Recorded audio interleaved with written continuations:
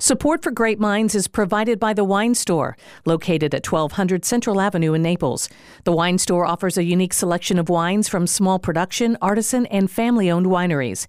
Their in-store wine education center hosts classes for the novice and connoisseur alike. Details are at thewinestorenaples.com.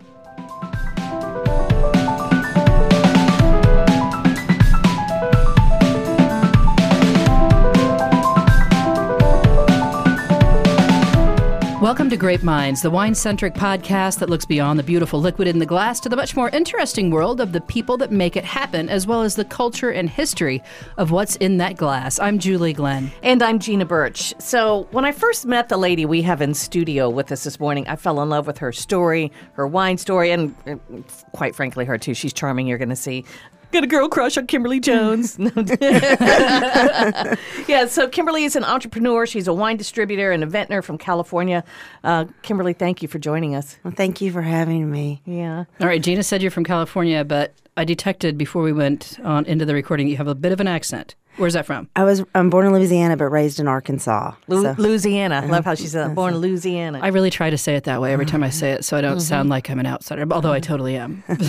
Well, Kimberly is the founder of Kimberly Jones Select, her selections. Kimberly Jones Selections, yes. Yes, I gotta put the plural on there. And so you import and distribute. Tell us a little bit about what you do with your company. I started my company 18 years ago in California, and as a broker, and then I went statewide as a distributor in 2008. So what's a broker? Because there are people that might not know what a broker. Okay, what is broker.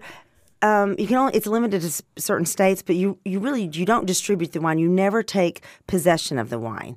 In essence, you work for the winery. You present the wine, you sell the wine, but I arrange for the shipping, but the accounts on and off premise will pay the winery.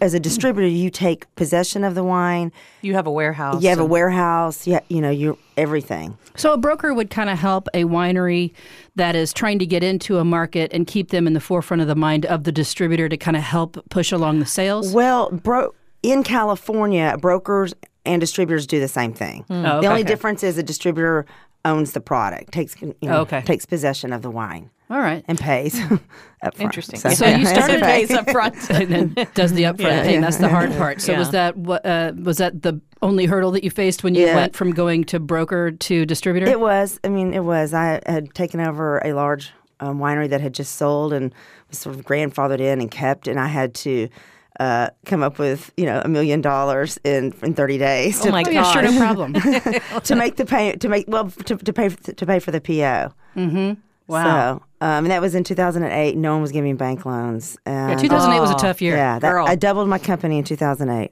Yeah, nobody did that. You're like the only one. Yeah, and that's why one of the things I love about her story of entrepreneurship, and also there aren't a lot of women in the business, in the wine business, who do what you do. I mean, that has to have had some challenges of its own for you. Initially, it did, but there are more and more now. Initially, a little bit. I don't think my accent helped either. But in the end, if you know what you know, people will respect you and buy from you. And how did you fall in love with wine? Because you went out to California. Your path took you there wasn't it for the film industry? Yeah, I was originally in the film business, but I grew up in Arkansas, and there's a wine region, the Ozark wine region in Altus, Arkansas, and we would go there, honestly, on the way to Dogpatch or Silver Dollar City on the way to these little weekend vacations. Oh, I went to Silver Dollar City. Did you? I'm from Kansas City. That was a vacation destination. Yeah, right. Silver Dollar in the hole. Yeah. Oh, I got terrorized by there was a violin that was a character, that was part of some band. I was scared of violins for years. That's okay. We would stop. It was kind of my parents' part of the trip, and ours was the other, Silver Dollar City. We would stop at the wine region and visit Post and Whitaker and all these Arkansas wineries. And I remember it was Arkansas. It was really hot. When you'd walk into the winery, you'd smell the oak, and it was cool. And they had grape juice for the children. And I just always loved the smell. That is good juice, though, And people say that about wine, it's good juice. I'm like, no, but when it's just juice, it's still also really good. Yeah. So you kind of fell in love with it in Arkansas. That's an unlikely story. Then you end up in California in the film industry. I'm in the film industry. And by then, I'm an adult. I'm at drinking age. And I would always go up to Santa Barbara. And I would spend all my vacations going to wine country. And then finally, I decided, it's time to make a career change. Yeah. So you went up into wine country and you got into the wine industry. I did. I started as a sales rep in Los Angeles.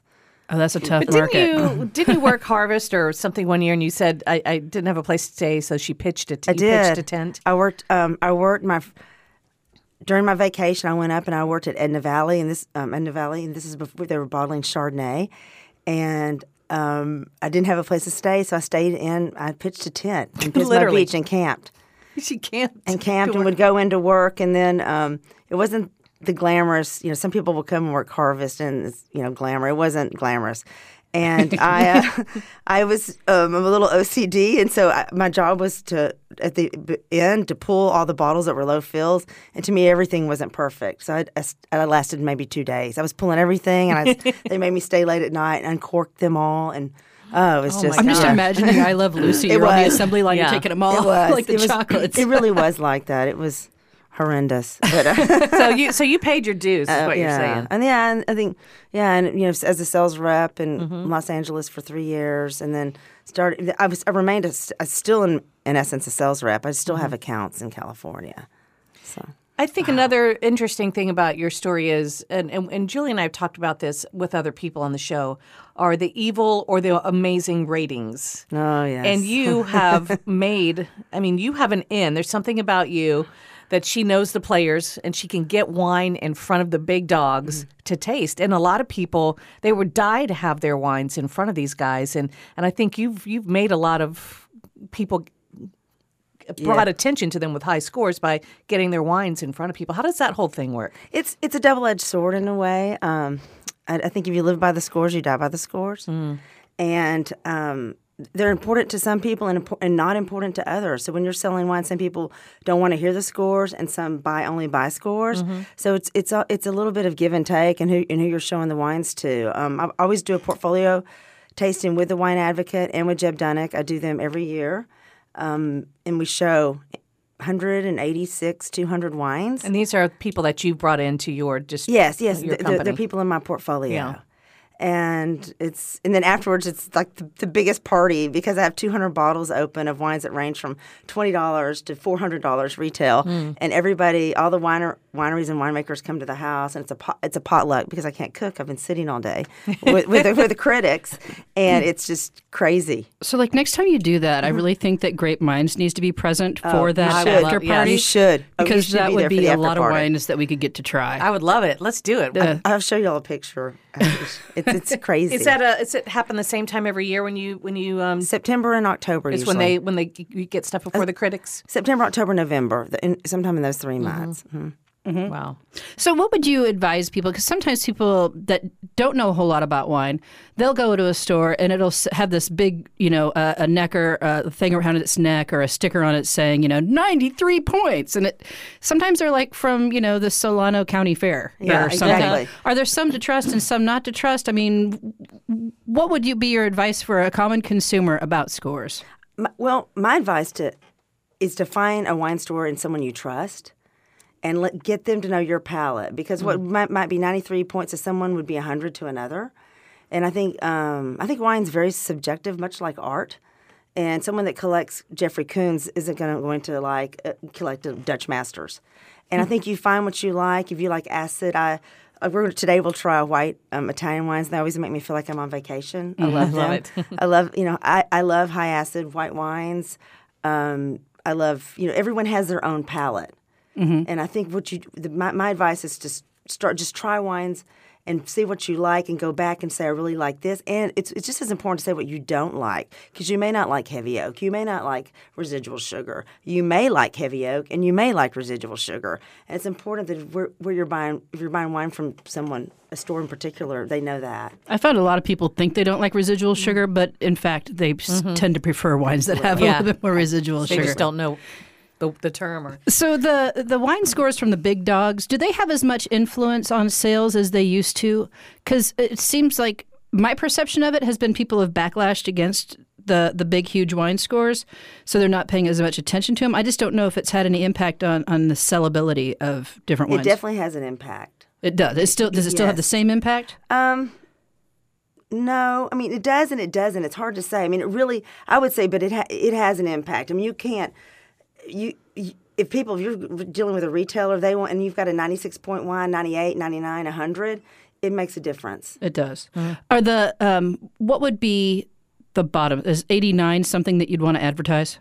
Yes, depending on the price point. 89. Okay, 89 is like pretty an good. $89, $20 retail wine is fantastic. I talked to a guy once. He was like, "I was so proud of this wine, and I got a 78." Yeah, we're not going to post that. Yeah, one. I wouldn't. He did not advertise that.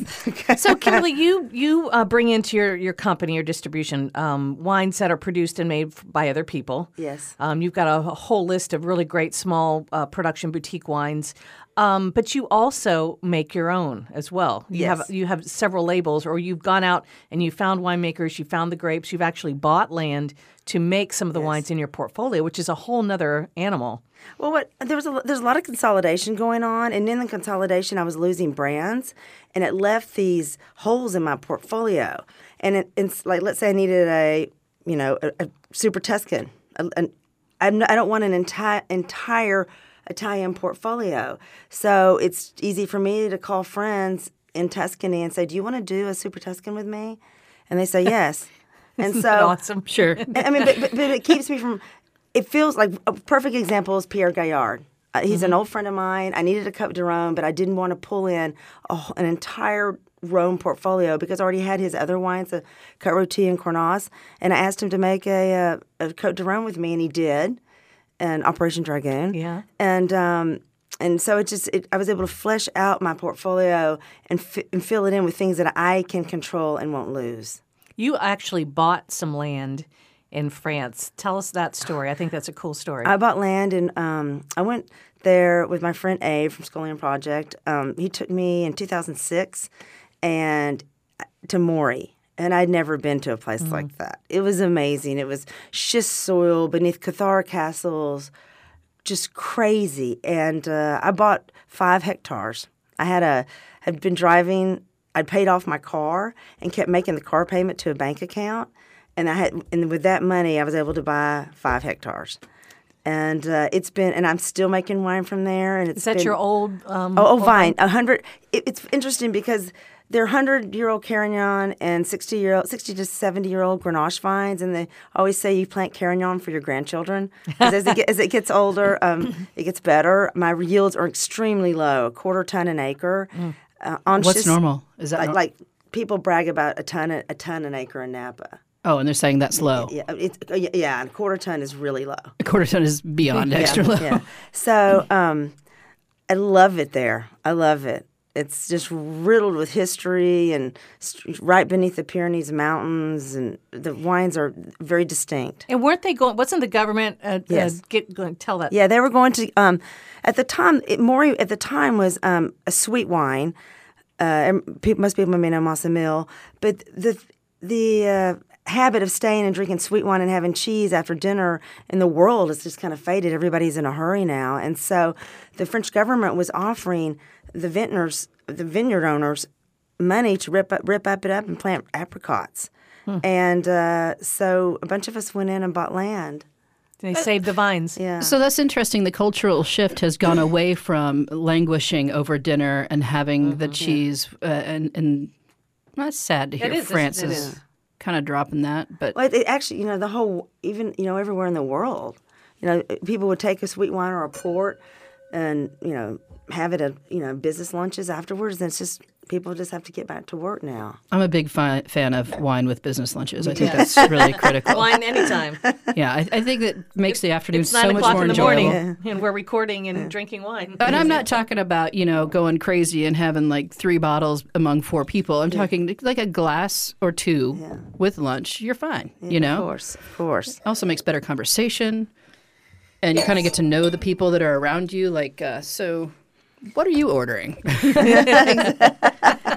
So we're tasting. Are these some of the wines that you have made that you brought in? Okay. Well, like I said, I partner with winemakers, and today we're trying an Arnez, a Roero. It's from Roero. It's It's made by Franco Conterno, Daniele Conterno. Makes this with my dear friends Mario and Anna Monticelli. Okay. And Those are some names. And we tasted one of their Nebbiolos, I think, on one of our podcasts before. Really? Yeah, the Monticelli. Okay, yes, you're right. Now I remember. She partnered. It takes me a while. They partnered with me. They're old friends of mine. I've done business with them in Napa for, oh my goodness, since the beginning of my company. So I've sold their wines, and Mario has, clearly his name Mario Monticelli, has roots in Italy, and it was so much fun. And through my friend Michele, we were hooked up with the Conternos, and it's been fantastic. Nice. So this is a Piedmontese white. Yeah, Piedmontese white. And you say that this kind of makes you go on vacation. Yeah, I just love this wine. I do too. I love this like the grape. I know smell. that. I love Arnaz. It just smells fresh and, like you said, or I'm on holiday. They say that the best time to taste wine is 10:30 in the morning, and it's 10:15. Oh, nice. So I don't know who they are, but I like them. We're right on target. They are the people who also tell us what to drink and what not to drink and when to drink.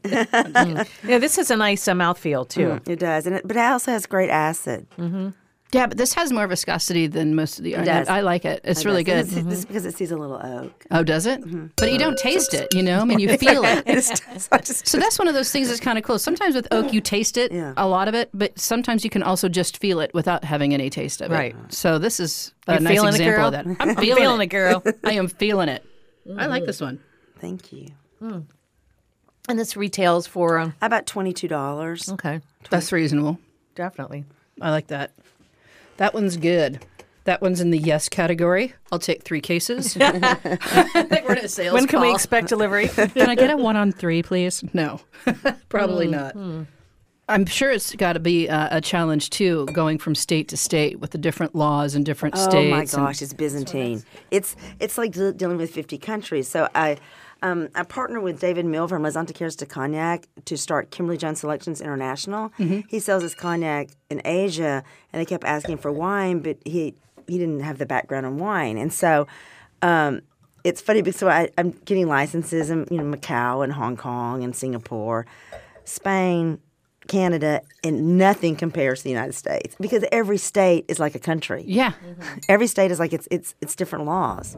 Yeah, I know we ran into that a lot with different winemakers. Well, I'm still getting the approval for my label. I've gotten the federal approval. Now I got to get the state approval. And it's not just the right to sell, but then a given wine, for example, coming into Florida has to have the label approved saying that it's not going to tell you it's going to cure cancer and get rid of your hair lice or whatever. You know what I mean?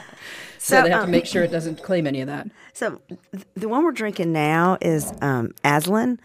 We're drinking. I'm sorry, y'all can't see it because you're on the radio. Sorry. So we're drinking. Well, what we do, we take pictures of Okay. them, so when everyone listens to the podcast, they can look. Okay. Look at the All right. photos. Good. So we're now drinking a Super Tuscan, which is 70% Sangiovese, 20% Cabernet, and 10% Merlot. Now, this is called Aslan, and it has a lion on the front. Lion's a symbol of Tuscany. And I loved Chronicles of Narnia growing up. Okay. Yes, I And knew so I heard that's- that. I And so loved that's that book. Aslan. I'm a big lion all fan, things too. good. Aslan. All things. Oh, I like the wine already, and I haven't even tasted it. I like lions. I like Chronicles of Narnia. I love that. That is so great. And I also love Tuscany. So this area. You know, Marima. I know we're talking about the wine. Yeah, it's Marima. But naming and packaging, and you just told us a story, and everyone, I mean, people are craving stories and authenticity and things in their wine and everything right now. So you are so creative. How did that just flow from your days in the film industry, or No, I just, or just that's who you are? I studied poetry, Oh. which everyone says, which is not exactly easy to make a living. And so, but I think, you just come up with ideas and think. So how often do you go back to Arkansas? A lot. Well, at least a couple of times a year. You want to Yeah. meet her there? Yeah. Go to Silver No. Dollar Yeah, City? yeah. No, I was wondering if you've gone back now that you have. I mean, these world-class wines, that you're in the business of. Then, so now, have you gone back and tried those Arkansas wines and had, It's really Pink Catawba yeah, actually, lately? Thank you very much. Pink Catawba, Munson, all those wines. Norton. Cynthiana and Norton. I go back. I like going there. I do. I think it's important. I always said the best wine in the world is whatever's in your glass. And I think it's important to taste things from all over. I spent some time in Bulgaria, and you have they're on vacation.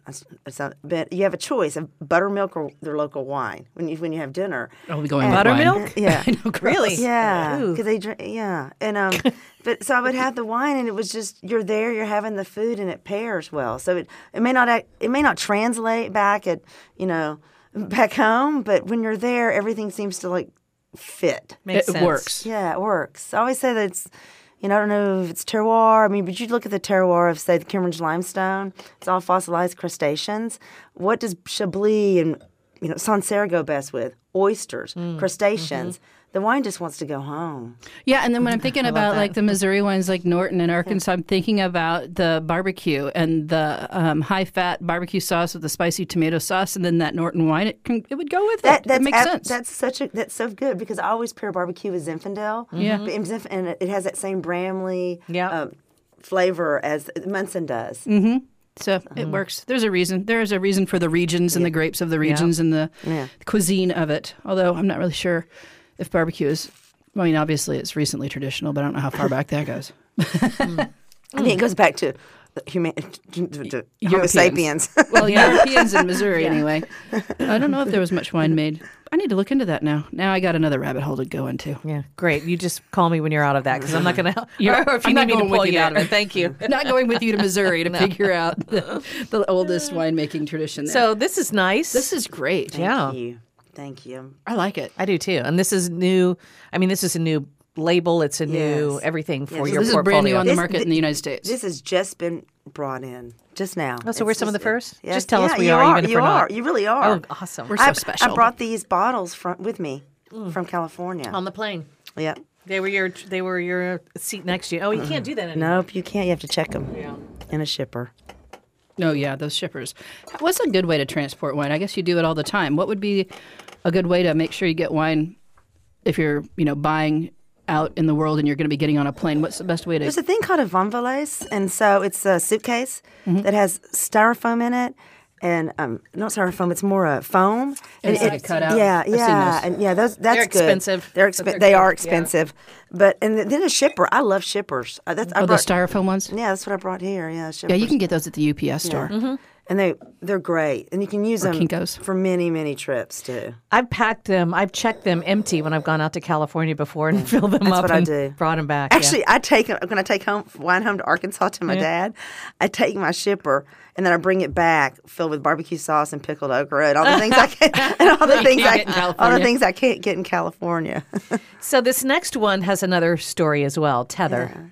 Tether, It's got a little astronaut on there. For you'll be able to see when we take the photos. and but- on the back it's a Napa Cabernet. On the back it says "Be bold, take risk, always stay connected," and it's just I had lost my mother and felt really untethered to the world, and then I had all the support of friends, and I just suddenly was like, I just wanted to do a positive label. Something. It's important to stay tethered. That way you can take as many risks as you want, and people will bring you back in. Like when you go down that rabbit hole for Munson, we're bringing you back. I'll tie a rope around my waist so somebody can pull me back. It's so interesting that you say the tether because that's the word that I often used when my mom passed away. I thought always that some tether's been broken. I feel kind of untethered. And it's like, it's really interesting that you always feel like you're the only one going through it and the only one that's felt that way whenever you're going through difficult times. But this is a great reminder. You're really not because it's like the exact same word, the same terminology and the same feelings. But we all have them. Feels. yeah. Right in the feels. So yeah. So let's try the wine. So let's drink. Let's drink and cry in our wine. Yeah. Is this a new vintage? This is Kimberly? a new vintage. This is a 2015, and it's Napa Valley Cabernet. The 14 was a red blend, but it was mostly Cabernet, but we didn't put it on the label. But this year, Anna decided we would call it Cabernet because it is 85% Cabernet, 7% Cab Franc, and the rest is Petit Verdot, Malbec, and Merlot. I really like this. And so the blend changes a little bit every year, Yes, depending on okay. depending on the vintage, depending on availability of. But you're still shooting for a specific flavor Oh, profile. always. Okay. And this is 20 months and 50% new French oak. I've been going through a thing with Napa Cab where I've kind of been annoyed with it because it seems like, I went to a tasting room last time I was in Napa and everything tasted almost exactly the same. And I was just getting really come on, this is a standout. I mean, it's definitely Napa Cab, but it's bold. It's not overly fruity. It's really good. It's balanced. Yeah. I get a little cocoa coffee kind of like mocha kind of thing in there too. I like it. And and this is $50 retail, which is low for Napa. Yeah, low for Napa Cab, for sure. That's good. That would have been low like 6 years ago. Not to try to encourage you to raise your price or anything. Yeah, no. Well, we know her now. Maybe we can get the friends and family discount. Exactly. Well, you said at the beginning of the show, this is somebody that you've long admired and just been like, I just think she's so great. And I'm like, well, I just met her, but I feel the same. I know, right? I think I have a new best friend. Her wines always have these stories, and the more you hear, and we just heard about 3 of them and their stories, and it's just, and then there are more and more. I mean, it just goes on and on. Kimberly's a fascinating person and a great businesswoman, and so we're really happy to have you in for Great Minds today, sharing your wine and your stories. So much. Now I got to do some business stuff. We have a new thing here at Great Minds where we want to hear from you. If you have a favorite wine story, do you have a grape you want to know more about? Come at us with those questions and stories and suggestions by leaving a message on the Grape line. It's 707-200-3632.